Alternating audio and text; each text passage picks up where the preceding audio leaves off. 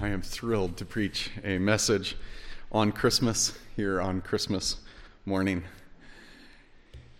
Every year at Christmas, it's remarkable how we as a culture, as a society, as a generation, focus on the birth of Jesus. I say it's remarkable. You can read statistics of Muslims celebrating Christmas. I mean, it's just amazing how Christmas celebration has taken over the world for many people, even non-Christians. It's their favorite time of year. It's the best day of the year and things like this. So I ask very basically, what's so remarkable about the birth of Jesus? Well, according to the Bible, Jesus was virginally conceived. That's remarkable.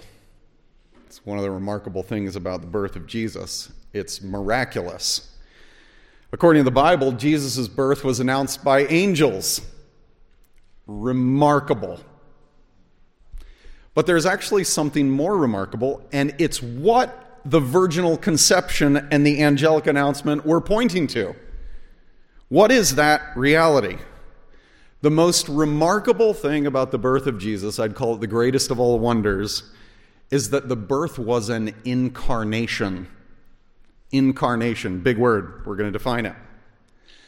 Incarnation refers to a person taking a human body, taking human nature, becoming human. That is what incarnation refers to, a person becoming human. When Jesus was born, the eternal Son of God, God is triune, one being, eternally existing in three persons. That's what we know. That's what the Scripture says.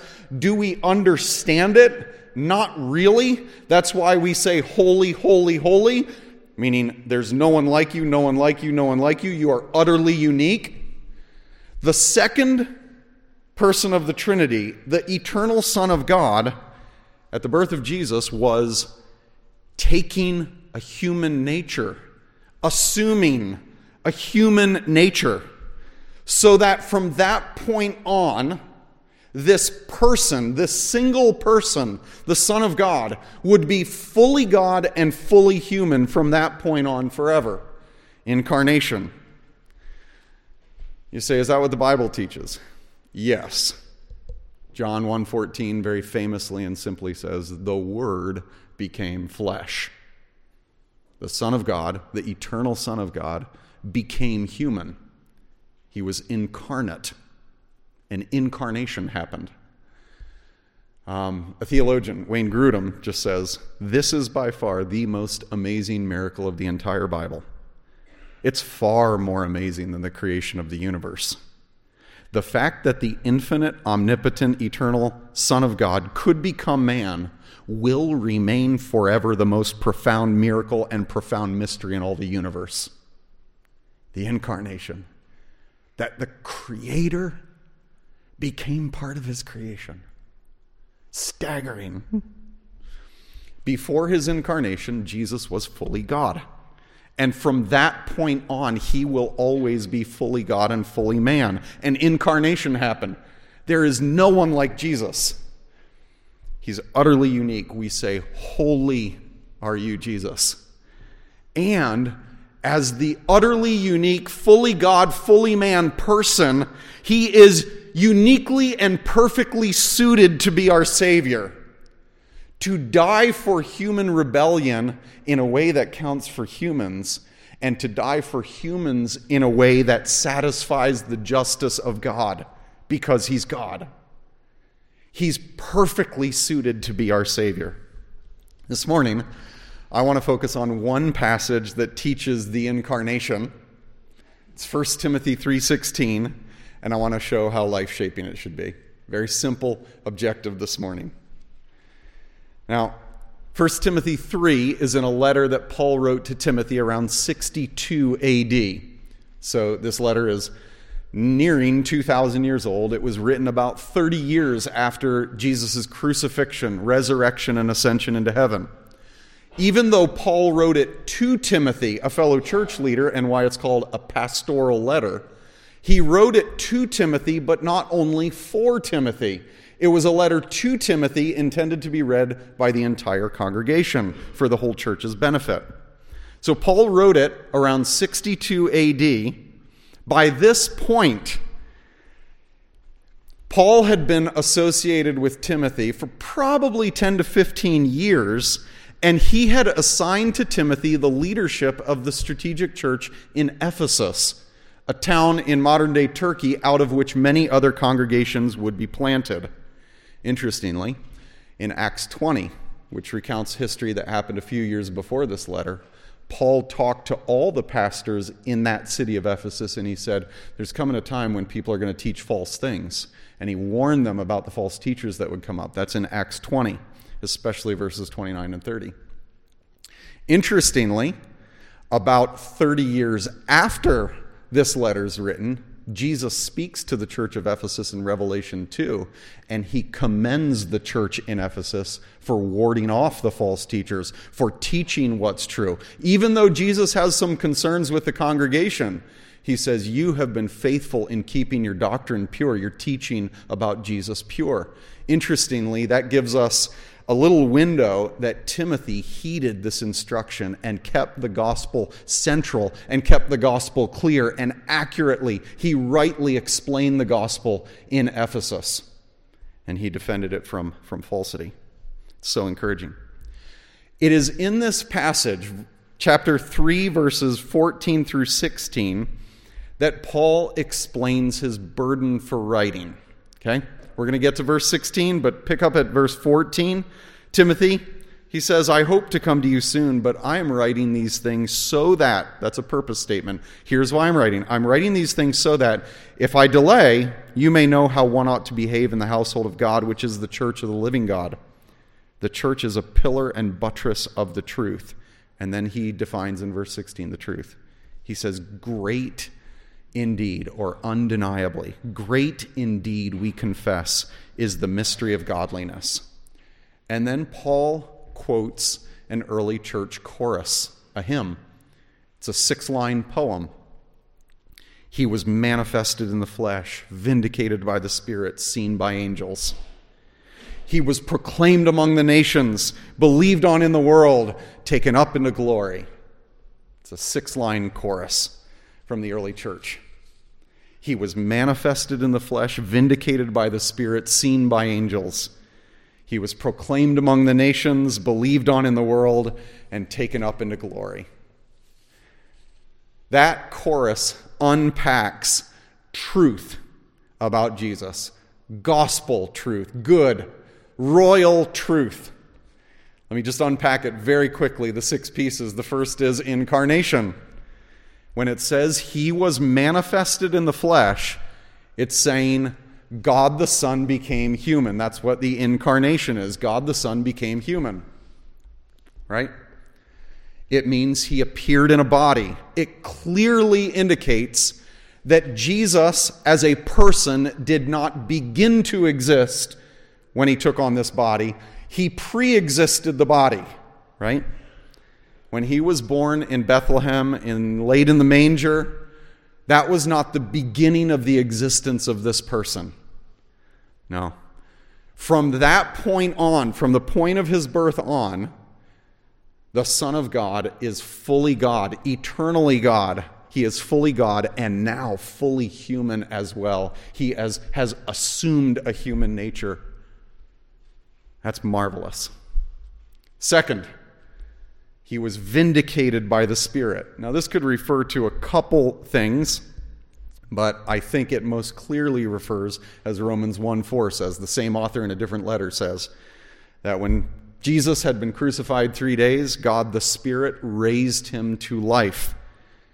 And in doing so, God vindicated that Jesus, who had been shamefully crucified, was truly his powerful Son. The resurrection is when Jesus, 3 days after his crucifixion, was vindicated to be the Son of God when God the Spirit raised him to life. The third facet is his exaltation. He was seen by angels. Of course, he was seen by angels at the empty tomb. He was seen by angels as he ascended into heaven 40 days later, but I think this most likely refers to his exaltation, when Jesus, who was victorious over death, ascended to heaven, and he took his seat on the throne next to God. And he is, in that position, surrounded by myriads upon myriads of angels. He's exalted and seen by angels. Revelation 5 particularly unpacks what happened when he was seated on the throne at the right hand of the Father, and angels upon angels upon angels are praising him as the worthy Lamb. The fourth phrase has to do with proclamation among the nations. Proclamation. The proclamation refers to how within one generation the message about Jesus spread throughout the Western world. This history is recorded in the Acts of the Apostles, or the Acts of the Risen Christ, depending on how you title that book. It's how the message spread from Jerusalem into Samaria, and then into Syria, and then into modern Turkey, and then into Europe, into Rome itself. How in one generation this message spread through proclamation of the apostles. The fifth phrase is the complement to the proclamation, and that is the reception. He was not only proclaimed through the world, but he was received on in the world. He was proclaimed among the nations and received on in the world. Believed on in the world. He was received. This phrase, of course, the reception, refers to how within one generation the gospel was not only talked about, but it took root. It was planted in city after city after city throughout the Roman Empire. By the time Paul had written this letter to Timothy in Ephesus, there was actually a church at least a decade before in Rome. A decade before Paul writes this statement that he was believed on in the world. I think Paul is not only writing this statement, I think he is quoting a song that the early church sang. But that means that a decade before Paul writes this letter, a church is in Rome. You say, is that significant? Rome is the biggest city in the world at the time. It's possible that half the world's population lived under the government of Rome. The gospel is being proclaimed among the nations, and it is taking root in the world within 30 years. If you trace it to when it gets to Rome, it's less than 20 years after the events. Incredible. The final phrase, taken up into glory, I think again refers to the ascension. I think both three lines end at the same spot. The exaltation and the ascension focused on the current glory of Jesus. This phrase, taken up into glory, clearly focuses on the ascension when Jesus, this is 40 days after the resurrection, goes into heaven. He's lifted up off the ground and he goes into heaven. And I think after the phrases proclaimed and received, I think this is emphasizing, like Acts 1 does, that the power for the gospel's spreading and the power for the gospel's advance and its success among the nations is driven by the sovereign Christ who is seated on the throne, awaiting his return when the advance of the gospel has reached the point he intends for it. Jesus is enthroned right now. This is powerful truth. This is poetic truth. The eternal God became a man. But after he died, he didn't stay dead. He rose again, and he now sits enthroned, surrounded by angelic powers who are praising him. And by his power, the power of the one seated at the right hand of the Father, the gospel is advancing throughout the world, and it will not stop until he returns. This is glorious truth. This is wonderful truth. What does it have to do with our lives? I give just 3 simple points. I first want to say, if you look at the first phrase of verse 16, great indeed we confess is the mystery of godliness, I'd put it in my own words like this. What we together, let me put it more personally, Tri-County, What we together confess about Jesus is undeniably massive. Paul uses the term great. What we confess together about Jesus is indeed undeniably huge. We can't fathom how great, how massive, how heavy this truth is. How glorious and beautiful this truth is. What we confess about Jesus is undeniably massive. These mind-boggling truths about his incarnation and resurrection and exaltation, worldwide proclamation and reception, his ascension in heaven, where he's now reigning, these truths will transform the lives of believers to be Godward. They change our lives. These mind-boggling truths transform believers to live Godward lives. 3 breakdowns, really, of this main idea. The first is we must personally know and corporately confess these truths. The words "we confess," great indeed we confess. It means that these truths unpacked in this poem are truths that we should personally know, and we together, corporately, as a church, should confess them to be true. We should continually confess them to be true. See, confessing these truths about who Jesus is and what he did, they make Christians and they make churches.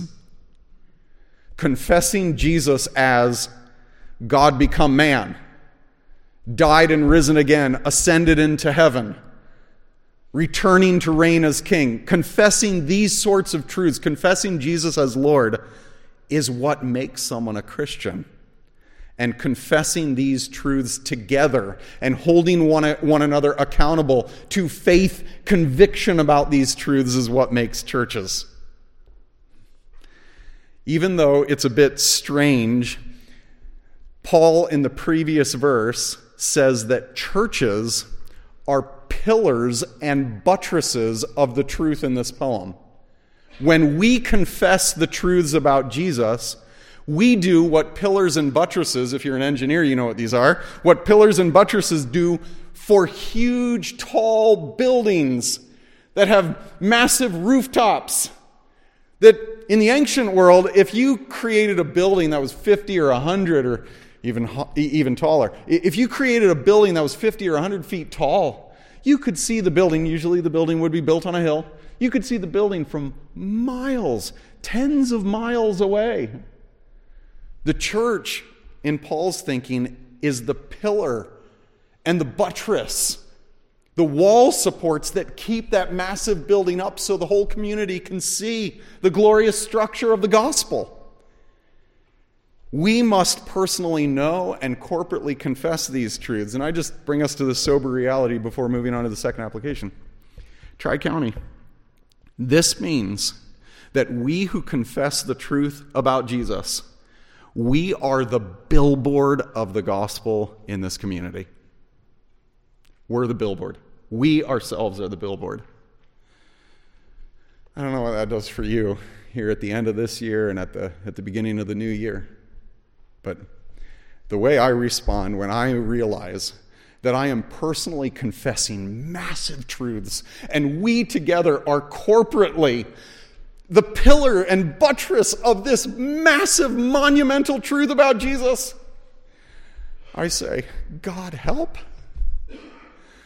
God help me not to be a pastor, a church leader who ruins my life and who ruins the testimony of the gospel in this community. Help me, Lord. We want to be a billboard that we're not going to be perfect. No chance. We want to be humble. We want to be authentic. We want to say, Holy Spirit of God, I need your help to exalt Jesus and keep enduring in faith. Help me to get back up when I fail. Help me not to be a hypocrite. We're the billboard for the gospel in this community.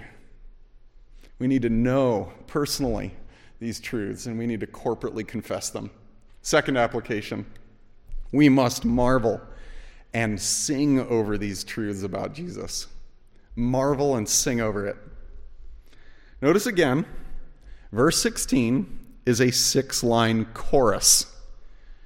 Most people believe it was a hymn in the early church. It's the sort of chorus, the phrase 6 times. It's the sort of chorus, I've shared this before, even recently, earlier this year, the sort of chorus in the hymn One Day that J. Wilbur Chapman wrote.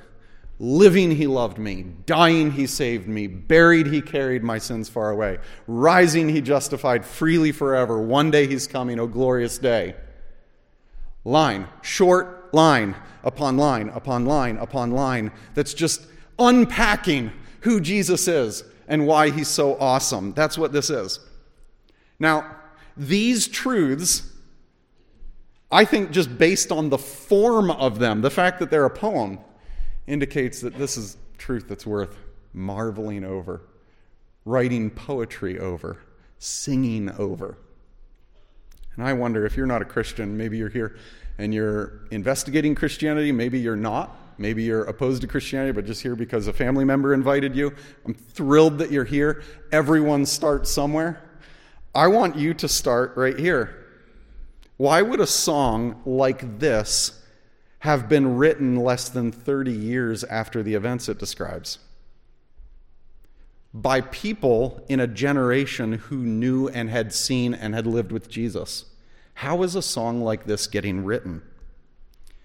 Well, one thing I can tell you is, regardless of what you read about in Life magazine's Who is Jesus, depictions of Jesus, this can't be legend. No chance that this is legendary. There is not enough time for legends to develop, and this, if you call it a legend, would be unthinkable. Jews, monotheistic Jews, inventing a story about a man who's God, and then they risk their lives, and most of them die for this fiction? There's no chance it's a legend. I want to ask, how does a song get written? How does a song like this get written within a decade or two of the events it's describing? Well, I think a song like this gets written within a decade or two of the events it's describing because it's true.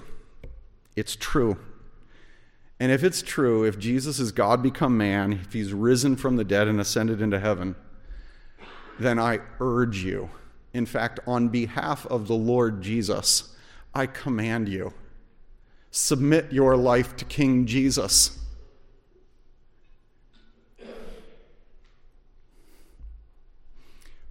Personally believe the proclamation.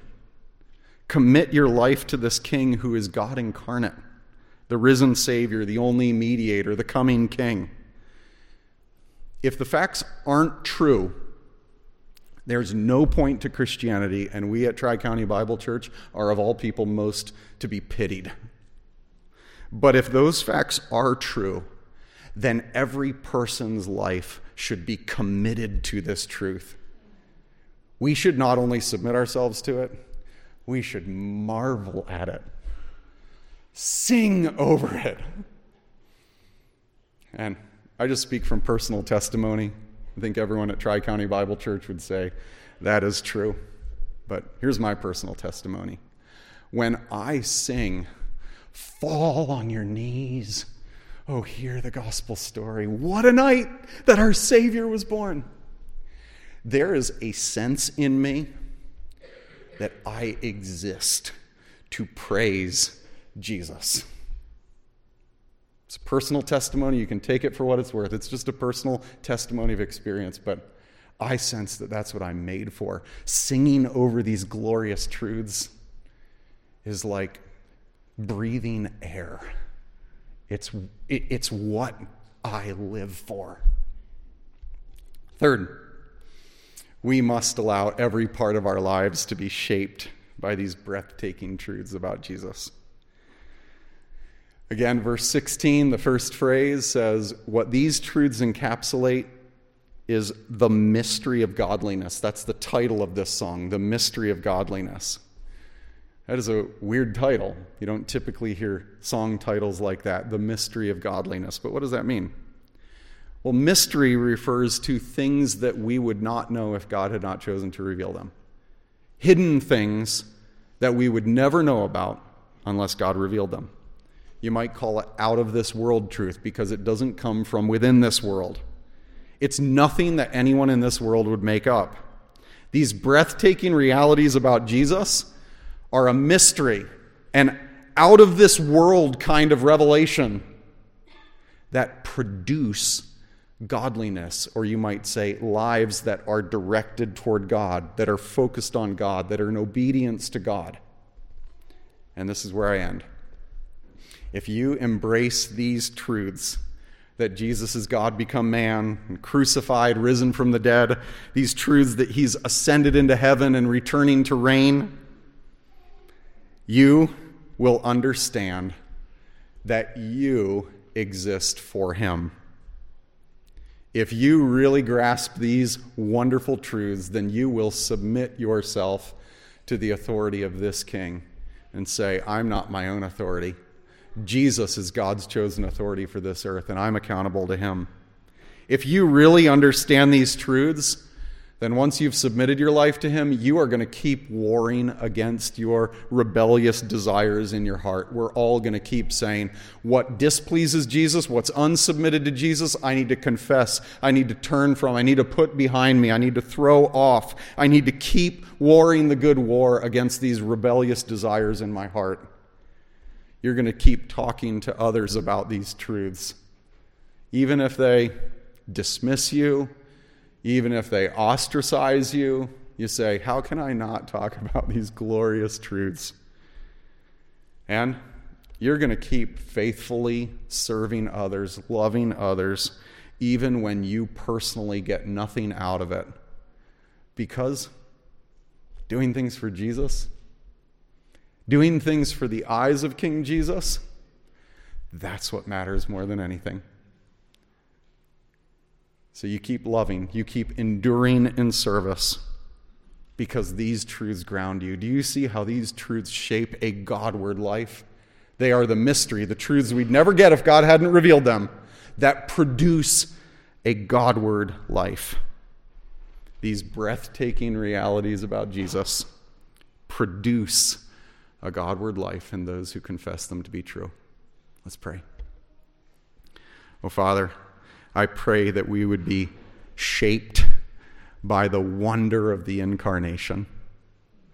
Jesus was manifested in the flesh. He was vindicated by the Spirit. He was seen by angels. He was proclaimed among the nations, believed on in the world, and taken up into glory. Lord Jesus, be exalted in every heart here today as we submit to you, as we live for you, as we seek to obey you, as we seek to call out on you for forgiveness when we fail, as we seek to keep spreading the message about you, and as we seek to keep enduring in love and faithful service of others. I pray, Lord Jesus, that you'd be exalted as these truths about you, these breathtaking truths, shape our lives. Be honored, Jesus. We want it for your glory and our good. Amen. Amen.